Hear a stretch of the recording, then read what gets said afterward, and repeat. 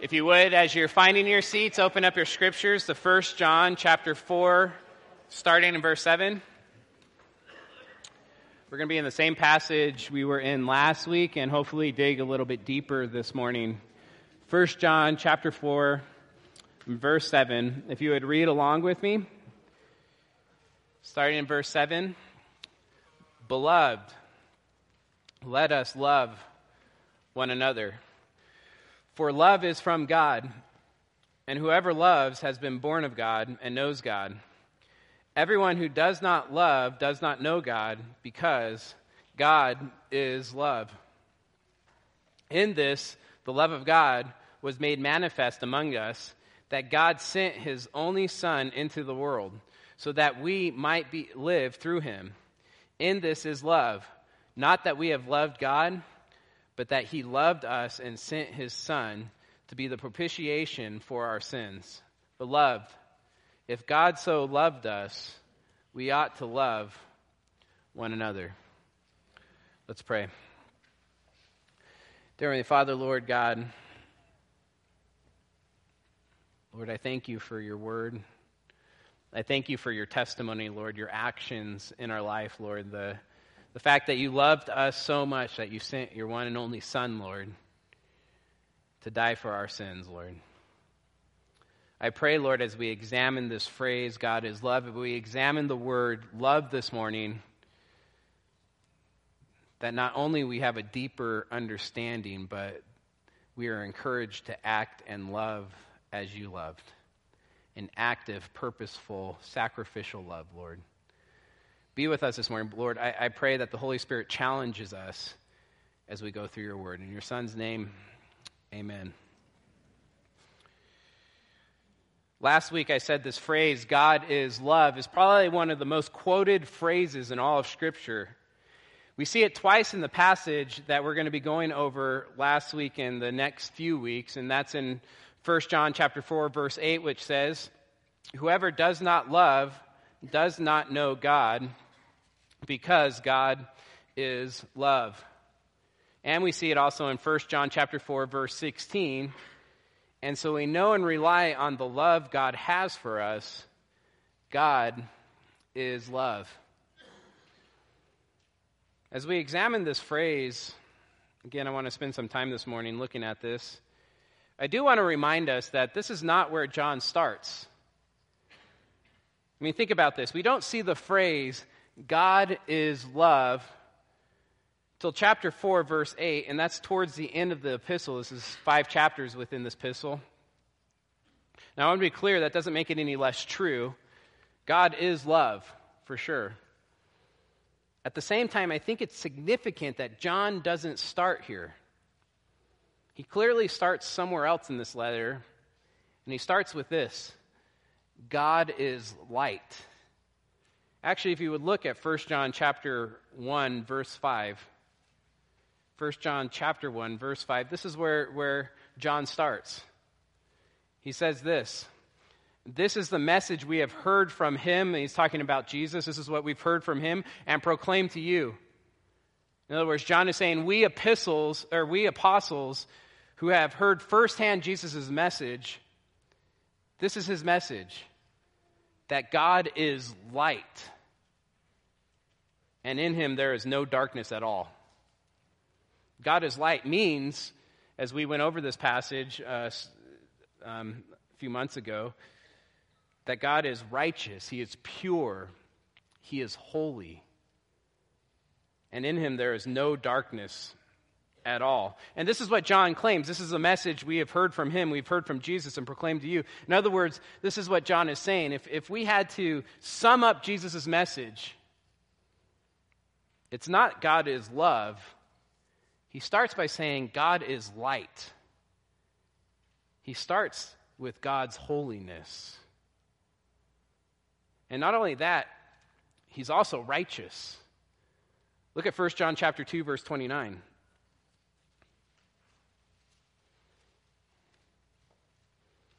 It says this in verse 29, chapter 2, if you know that he is righteous, you may be sure that everyone who practices righteousness has been born of him.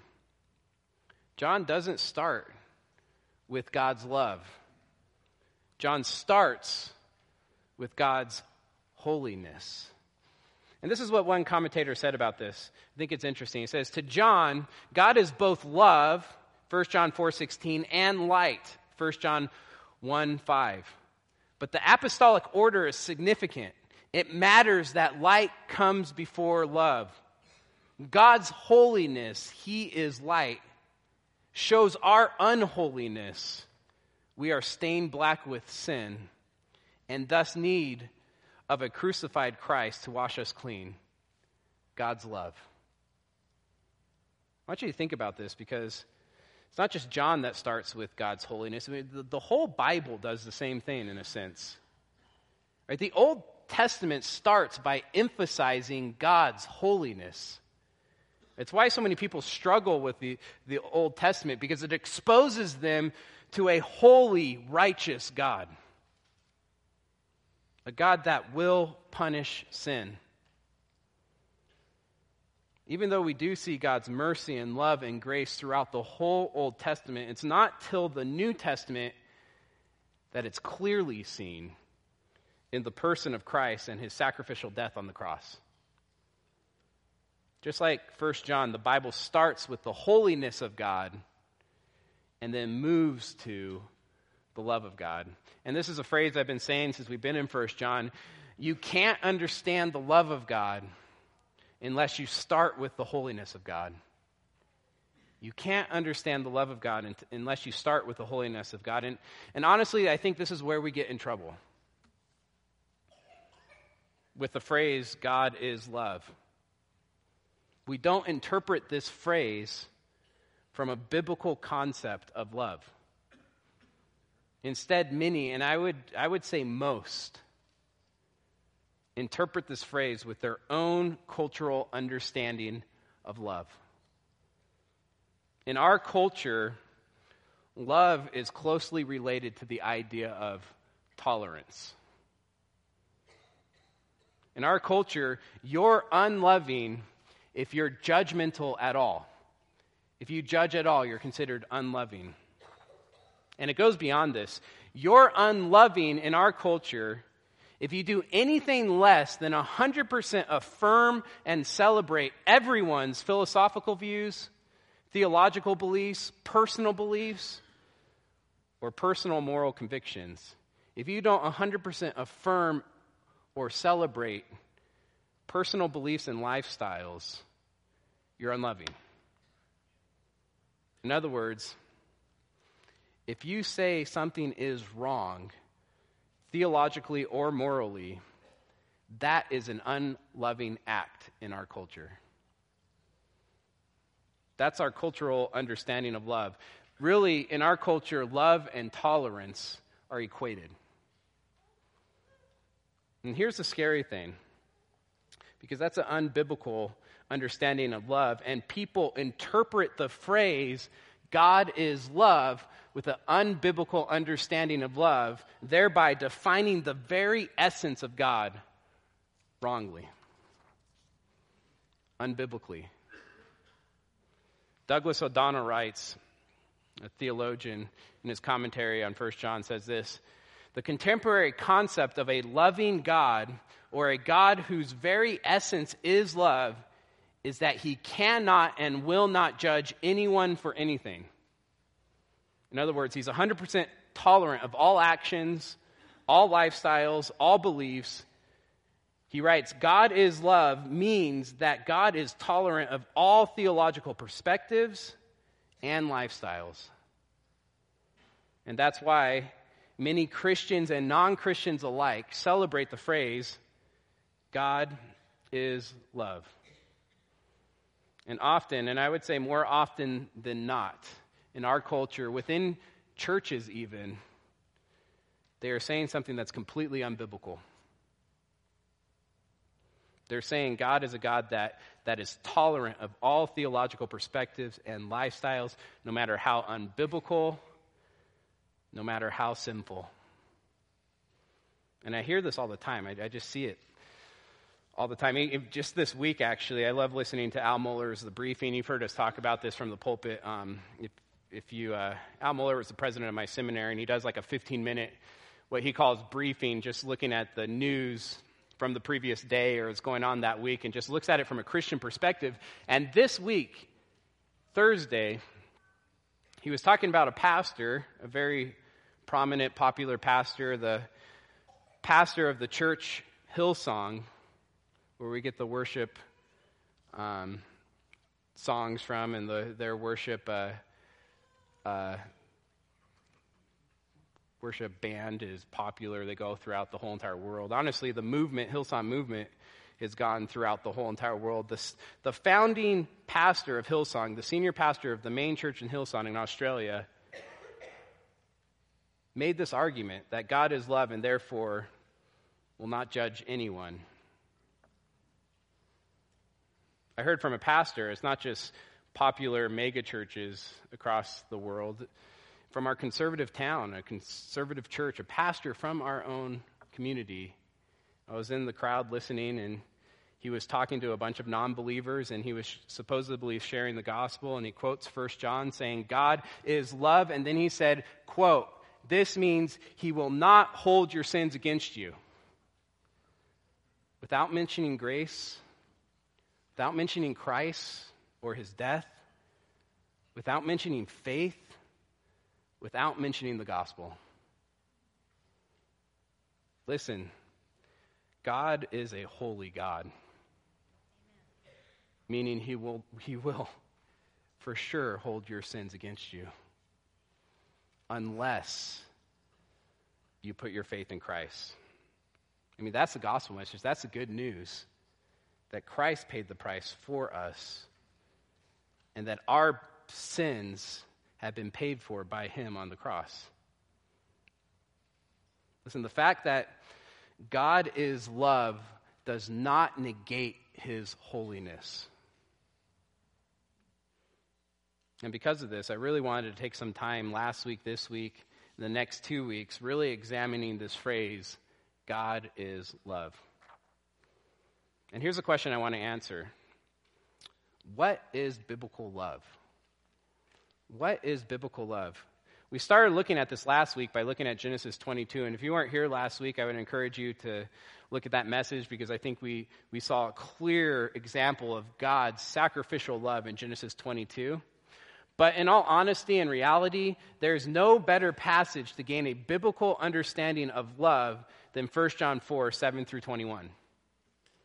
One commentator put it this way: dozens of times in this letter alone, John uses the word love. Primarily, he speaks of three kinds of love: God's love for us, our love for God, and our love for one another. The concept of love is so important to John that 3 times he discussed it in this letter. This is the third time. This is the third passage he discussed love. The first time was in chapter 2, where he talked about love as evidence for our fellowship with God. In chapter 3, love was an evidence of our sonship with God. Now in chapter 4, John comes to the apex of what love is. He traces the meaning of love to its source. God is love. I believe in this one passage we have the clearest definition of love in all of Scripture, with probably 1 Corinthians 13 being the second. I mean, think about this. In 1 John chapter 4, 7 through 21, 14 verses, the word love is repeated 29 times. That's averaging 2 times a verse. To put that in perspective, love is addressed here more than all 4 Gospels. So if you want to know what a biblical definition of love, if you want to know what biblical love is, this passage is a good place to start. And really, as I was going through this passage and studying it, I found 7 aspects of biblical love. 7 aspects of biblical love. Today, we're just going to go over 3 of them. Right? Again, the goal is answering this question: what is biblical love? So here's my 3 points this morning. Biblical love starts with God. Biblical love is sacrificial. And biblical love is active. Biblical love starts with God, biblical love is sacrificial, and biblical love is active. So the first point is biblical love starts with God. And I want to be clear on this. God is not defined by love. God is not defined by love. This is extremely important, especially in our culture, that tries to define God by an unbiblical understanding of love. Instead, right, God is not defined by love. Instead, God defines love. Let me put it another way. Love doesn't tell us who God is. The character of God tells us what love is. So we need to start with God to define love. Because verse 7 says, love is from God, and verse 8 says, God is love. God's character reveals to us what love is. Look at verse 7. Beloved, let us love one another, for love is from God, and whoever loves has been born of God and knows God. Anyone who does not love does not know God, because God is love. Beloved, John starts this portion of Scripture just with love, right? Beloved, and this church that I love. Like, I love you guys, beloved. That's how John starts, right? His love for this church. And then he says, let us love one another, right? Let us express love to each other. This church I love each other. That's what he's saying. For love is from God, and whoever loves has been born of God and knows God, right? And throughout John's epistle, we've seen that love is a sign. It's a sign that you have been born again, right? That you're a new creation in Christ. Not only that, it's also a sign that you know God, that you have a relationship with him. In other words, love is a sign of salvation. And the opposite of this is true too. Look at verse 8. Anyone who does not love does not know God. In other words, a lack of love is a sign that you haven't been born again, that you don't have a relationship with God, that you aren't truly saved. And why is this? Well, verse 8, the end of it says this, because God is love. There's that phrase, God is love. This is what Douglas O'Donnell continues to write about this phrase. He says this, many verses in Scripture start with God is, and then add an attribute like God is mighty, God is merciful, but only a few speak of God's essence. John gives us three most memorable. In the gospel, he records Jesus' words to the Samaritan woman, God is spirit. That's the gospel of John 4, verse 24. In 1 John, we read near the beginning that God is light. We just went over that. God is holy, right? In 1 John chapter 1, verse 5. And now towards the end of the epistle, that God is love. John is not saying that love is a quality that God possesses. Rather, he is saying that love is the essence of God's divine being. You know what's interesting about this is it's completely unique to the Christian God. This is completely unique to the Christian God. Timothy Keller's book, The Reason for God, which I recommend is a good book. Being a pastor from New York, right, he heard all the time people argue that all religions were the same, right? And at the core, right, the core of every religion is a loving deity of some sort.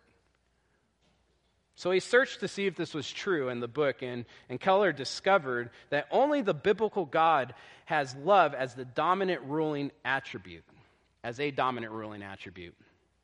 For example, Buddhism doesn't believe in a personal God at all, right? And so love is an action of a person. How could that be the core of the deity? Or another example is Islam. It speaks of a merciful God. If you talk to a Muslim, they will talk about God's mercy, but never about God's loving mercy. In fact, to a Muslim, such language of love that the Christian uses would be considered disrespectful of the divine.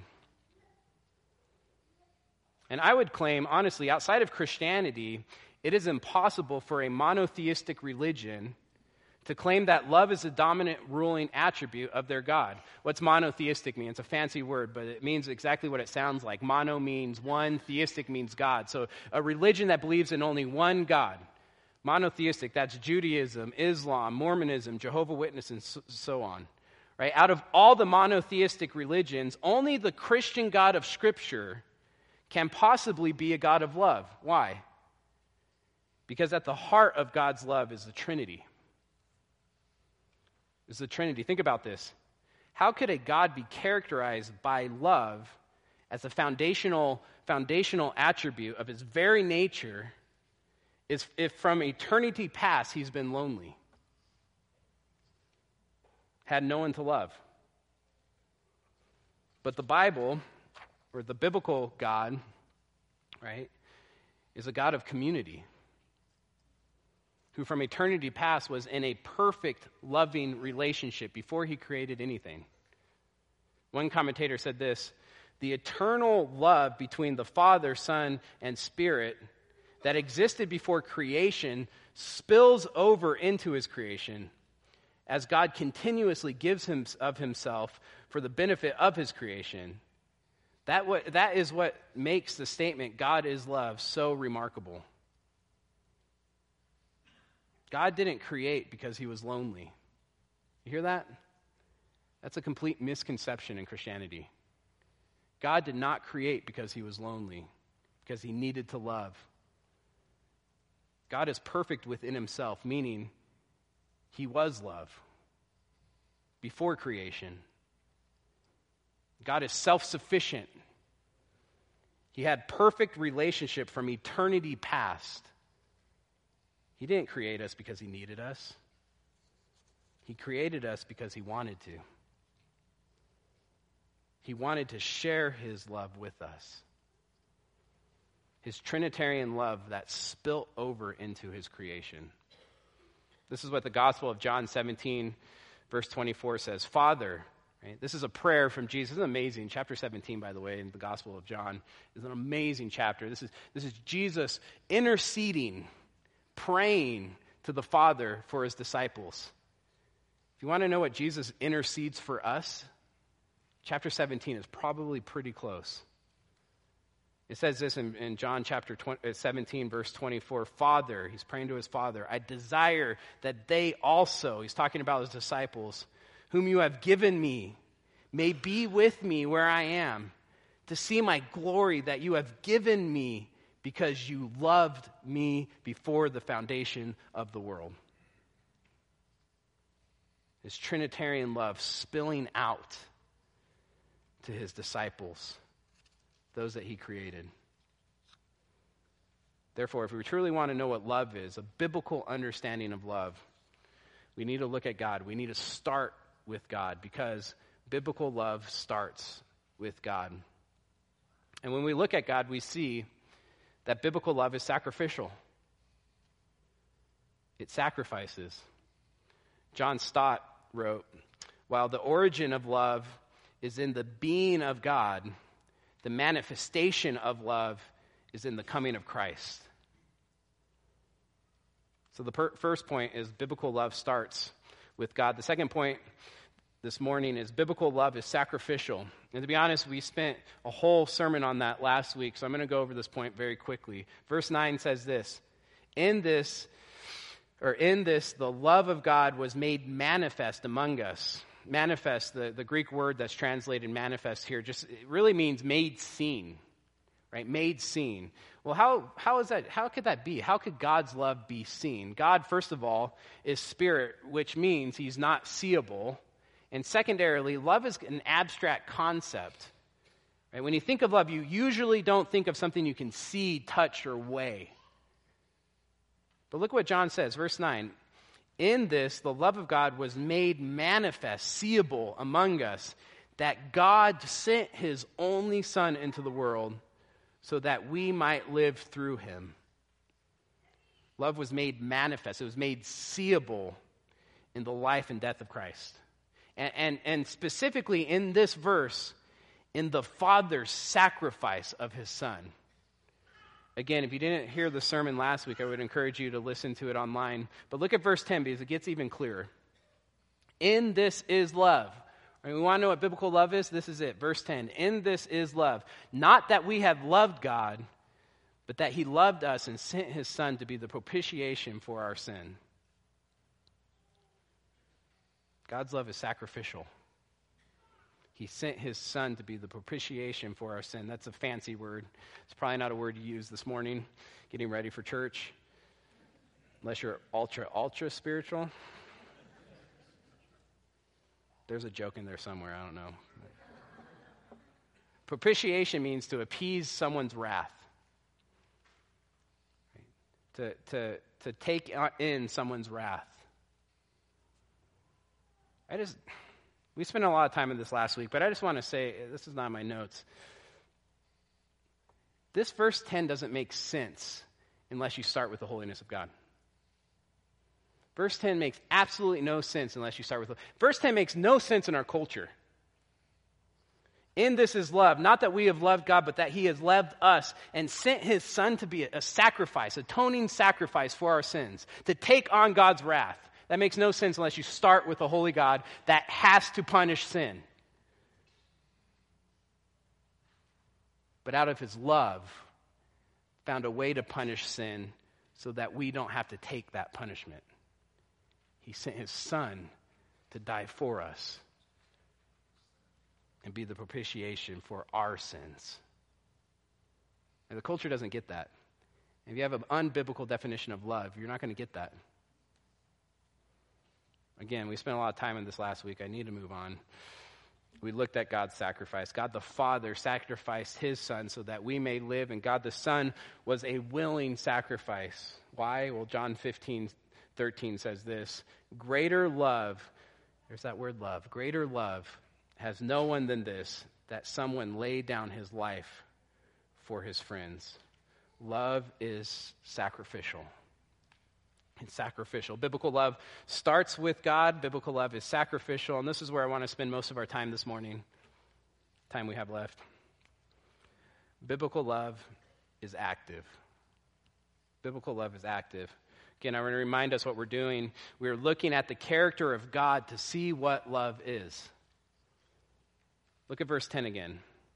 In this is love, not that we have loved God, but that he has loved us and sent his son to be the propitiation for our sins. It's an active love. It's a pursuing love. Listen to what it says. It says, not that we have loved God, but that he loved us. He loved us. We didn't love him. And how did he love us? He actively sent his son. He sent action. He sent his son while we were sinners. Listen, while we were running away from him, while we wanted nothing to do with him, heading for destruction, he actively sent his son to die for us. I want to take a second. I just want you to think. Think of how shallow our cultural understanding of love is. Our concept of love is passive in our culture. Biblical love is active. Our cultural understanding of love is passive. I mean, the word tolerance itself is a very passive word. Tolerate. In its most simplistic understanding, I know there's deeper understanding to tolerance than this, but its most simplistic understanding is just leaving people alone. Leaving people alone. Leaving people alone in their philosophies, leaving people alone in their theologies, leaving people alone in their beliefs, leaving people alone in their lifestyles. Even if they're false philosophies, even if they're false beliefs, even if their lifestyles are sinful and leading to destruction. That's not biblical love. God's love is active. It's active. It pursues. It confronts. Turn with me to Mark chapter 10. It's one of my favorite passages in Scripture. Mark chapter 10, verse 17. I think it's in the three synoptic Gospels, this story. It's for sure in Matthew. I think it's all three. But I love Mark, and there's a reason, and I'll point it out to you. And we're all probably familiar with this passage. Mark chapter 10, verse 17. If you're not familiar, we're about to get familiar with it. So, verse 17. Mark chapter 10, verse 17 says this. And as he was setting out on his journey, a man ran up and knelt before him and asked him, "Good teacher." Right, this is Jesus. A guy comes up and starts talking to Jesus and calls him, "Good teacher, What must I do to inherit eternal life? And Jesus said to him, why do you call me good? No one is good except God alone. Now, let me be clear. Jesus is not claiming he's God here. You know what he's doing? He's actually challenging this person's personal beliefs. He says, you call me good teacher. You know what that means? You know the implications of that? He says, no one's good besides God. What do you think? Where are you at? Look at verse 19. You know the commandments. Do not murder. Do not commit adultery. Do not steal. Do not bear false witness. Do not defraud. Honor your father and mother. And he said to him, Teacher, all of these I have kept from my youth. You know what's crazy about this? He probably thought that. Right? We all know that he's a sinner. He didn't keep these. But he was under a false system of beliefs that taught God blessed those financially who kept the moral law. And we learn from the other gospel that this man was very wealthy and probably thought God was blessing him with wealth because he kept the law so perfectly. It's a false understanding. It's a false belief. It's a false theology. Look what Jesus does in verse 21. And this is the difference. This is why I like Mark's, because it says this in verse 21. And Jesus, looking at him, loved him. Jesus loved this man. And he actively loved. You know how he actively loved? Look what he does. And said to him, you lack one thing. Go and sell all that you have and give to the poor. You know what Jesus did right there? He pointed out his sin. He pointed out his sin. That's how Jesus actively loved this man. He pointed to the fact that this man was making an idol out of wealth. He's saying, trust me, don't trust your wealth. Go sell it all and trust me. Come follow me. And he doesn't just point out his sin. He points him to joy. He points him to true treasure. Look what it says. And you will have treasure in heaven, and come follow me. The direction you're going is leading to destruction. Come follow me and find joy. Find true treasure. That's how Jesus loved this man. He actively challenged this man's personal beliefs. He actively pointed out this man's sin, his false worship. He warned this man of the destruction of idolatry by pointing him to true joy and happiness in a relationship with God. That's how Jesus loved. You know, in our culture, to point out someone's sin is considered intolerant, unloving, narrow-minded, bigoted. In the Bible, look what it says in verse 21. And Jesus looked at him and loved him. And here's the thing. You know what the results of Jesus' love was? I say this to encourage you. Because I know there's people in this room, me included, that have tried to speak, to try to speak truth, right? Out of love, because we truly love that person, a relative who Jesus did. Look what happened. Verse 22. Disheartened by the saying, he went away sorrowful, for he had great possessions. Jesus lost the relationship. Listen, sometimes biblical love, active love, will offend. Will offend those that we're loving. We don't hear about this man again. Listen, biblical love is active. Turn back to 1 John 4:10. 1 John 4:10. It says this, 1 John 4:10, in this is love, not that we have loved God, but that he has loved us and sent his Son. Again, I want to focus on this phrase, not that we have loved God, but that he loved us. And in his love, he acted. And what did he do? He sent his Son. He actively sent his Son. I want you to think about this, right? And I just mentioned this. Who's acting here? Well, you can say it. Who's acting? God. Right? Right? That he loved us. He's acting. Who's passive here? Us. Not that we loved God.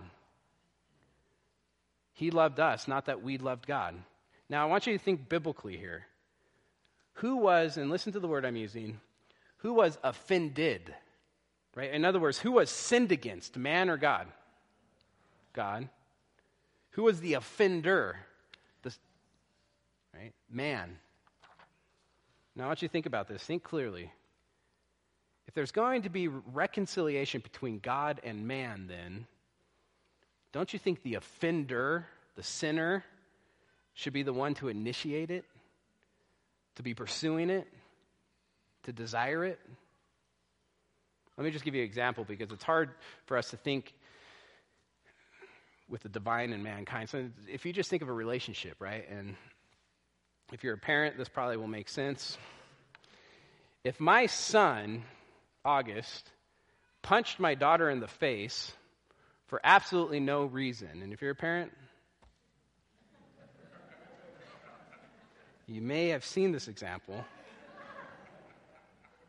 Just think about that. If my son punched my daughter and truly punched her in the face, and truly there was absolutely no reason, he just got frustrated about something, turned around, punched her in the face, I'm probably going to have a talk with my son, right? On what happened. And tell him he needs to go reconcile the relationship. He needs to go ask for forgiveness. I'm probably not going to put the weight of reconciliation on my daughter, who was the victim, who was sinned against. Right? She was offended. But God's love is so overwhelming that it defines normal convention. He pursued us, even though he was the one sinned against. And on top of that, he pursues us, even though we wanted nothing to do with reconciliation. Romans 5:8 says this: God showed his love for us, that while we were still sinners, Christ died for us. He actively loved us anyways, even though we wanted nothing to do with him. You know, if he didn't actively love us too, we'd all be doomed. If he was passive, or if he just tolerated us, if he tolerated our beliefs, tolerated our sins and didn't intervene, we'd all be doomed. You know the craziest thing about that? He'd still be just. He'd still be holy. He'd still be a good God if he sent every single person to hell. But because God is love, radical love, his love overflowed and he actively pursued us, changed our hearts, and sent his son to die for our sins. 1 John 4:10 says this: "In this is love, not that we have loved God, but that he loved us and sent his son." That's radical love. And look what it says in verse 11. "Beloved, if God so loved us, we also ought to love one another." I want to end this sermon with a question. Are we modeling this radical love? This love that's both sacrificial and active? Here's a tough question. And honestly, I keep telling people, I'm preaching to myself when I'm up here. This question about halfway through the week, I'm like, man, this is a great point. Just hit me hard. This is a tough question for us, church. Are you actively pursuing reconciliation with those who have offended you? Actively pursuing, not passively waiting for them to ask for forgiveness. Actively pursuing reconciliation, even though you were the one wronged. And I just want to, let me give a side note because I want to make sure we're clear on this. There is a point where you let a person go. There is a point where you let him go and just pray for him, right? I mean, that's what Jesus did. Mark 10:22, disheartened by the saying, he went away sorrowful, for he had great possession. You know what? Jesus didn't go chase after him. But he only let him go after he actively pursued him with the truth. to be honest, I don't think most of us that are struggling with relationships are faulting on that side. It's usually the other side. This is what I see all the time within the church. A Christian getting hurt or offended or even sinned against and responding by saying, I'm out of here, right? I'm done. I'm done with that relationship. We've even coined the phrase church hurt, right? It's a popular phrase within Christianity now, which means, and this is what, normally when you hear that phrase church hurt, it means someone within the church hurt you. There's like 500 of us. Can all of us hurt you at once somehow? And so they leave the church without even pursuing reconciliation. Listen, we're called to love differently. And here's what I see all the time. When I see people, the offender, pursue the offended pursue the offender, I see this all the time. Not 100% of the time, but most of the time. The offender not even realizing that they offended, and more than willing to say they're sorry. I don't know how many times in counseling we've seen that as pastors. Listen, we're called to model God's love. We're called to actively love, not passively love, not just tolerate other Christians. Actively love. Even those that hurt us. Even those that have sinned against us. Listen, if you're holding some kind of unforgiveness in your heart right now, I'm going to ask you to do one of two things. One of two things. It's either or. You have to do one. Biblically, you're commanded to do one of these two things. The first one is this: let it go. Let it go. Cover up a sin in love. Cover up an offense in love. And I want to be clear, that's active. Right? I mean, just listen, this is 1 Peter 4:8. Above all, this is what it says. And just tell me if this sounds active. Above all, keep loving one another earnestly. Does that not sound active? Let me read it again. Above all, keep loving one another earnestly, since love covers a multitude of sins. It's not passive. It means to actively pursue the relationship by purposely forgetting the offense. Actively pursue a relationship, reconciliation, by purposely forgetting the offense, by letting it go, by not dwelling on it anymore. Taking the thoughts captive and said, no, I'm not going to think about it anymore. It's done. It's past. I forgive that person. We're moving on. And I'm going to actively pursue a relationship with them now. That's your first option. The second option is this: love actively pursues reconciliation. Matthew 18:15 says this: if your brother sins against you, go and tell him his fault. Do you hear this? This is modeling God's love. This is the offended pursuing the offender. If your brother sins against you, go and tell him his fault. This is modeling God's love. And how are we to do it? Listen to what it says. If your brother sins against you, go and tell him his fault between you and him alone. In other words, don't gossip. Don't embarrass him. Don't talk bad behind his back. Don't slander his name. Between you and him alone. And why would you do this? Well, you get the motivation too. Go and tell him his fault between you and him alone, because if he listens to you, you have gained your brother. The heart is reconciliation. The goal is reconciliation. It's not to just go rub the person's sin in their face. It's reconciliation, that we can have relationship again. The motive is to gain your brother, to mend a relationship. The goal is to model God's active love. Incredible, amazing, sacrificial, active love. 1 John 4:10 says this: in this is love, not that we have loved God, but that he loved us and sent his Son to be the propitiation for our sins. Biblical love starts with God. Biblical love is sacrificial, and biblical love is active. It's active. It actively pursues reconciliation. Listen, it actively pursues each other. It actively pursues each other. Church, let's love one another. Let's love one another. Let's be a witness to our community in how we love one another.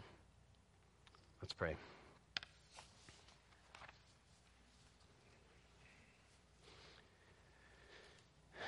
Dear Heavenly Father God, I know this morning was a convicting sermon, Lord. It was a convicting passage, Lord. As we look at your love for us, Lord, that's just convicting. How could we possibly love the way you've loved us, Lord?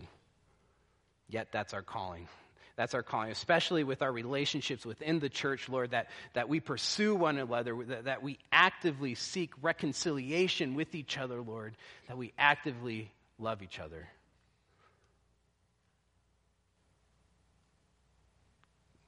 God, that's only done through your Spirit. I pray that your Spirit moves within our church, Lord, that we love each other so much that it's a model to Tehachapi, that Tehachapi looks at Country Oaks and goes, man, that church, they love each other. They truly are brothers and sisters. And there's something different about their love, that our love points to you, God, that our love is a witness. It's a testimony of who you are and your love, Lord. Help that be true of our church, Lord. I pray for myself, Lord, that struggles. God, help me pursue those relationships, God. Give me the courage. I thank you. I thank you for who you are. I thank you for what you have done for us, Lord. Without you, we would be doomed. But out of your love, you actively sent your Son. You sacrificed your own Son so that we can have reconciliation, a relationship with you. Let that be our motivation. In your Son's name, amen.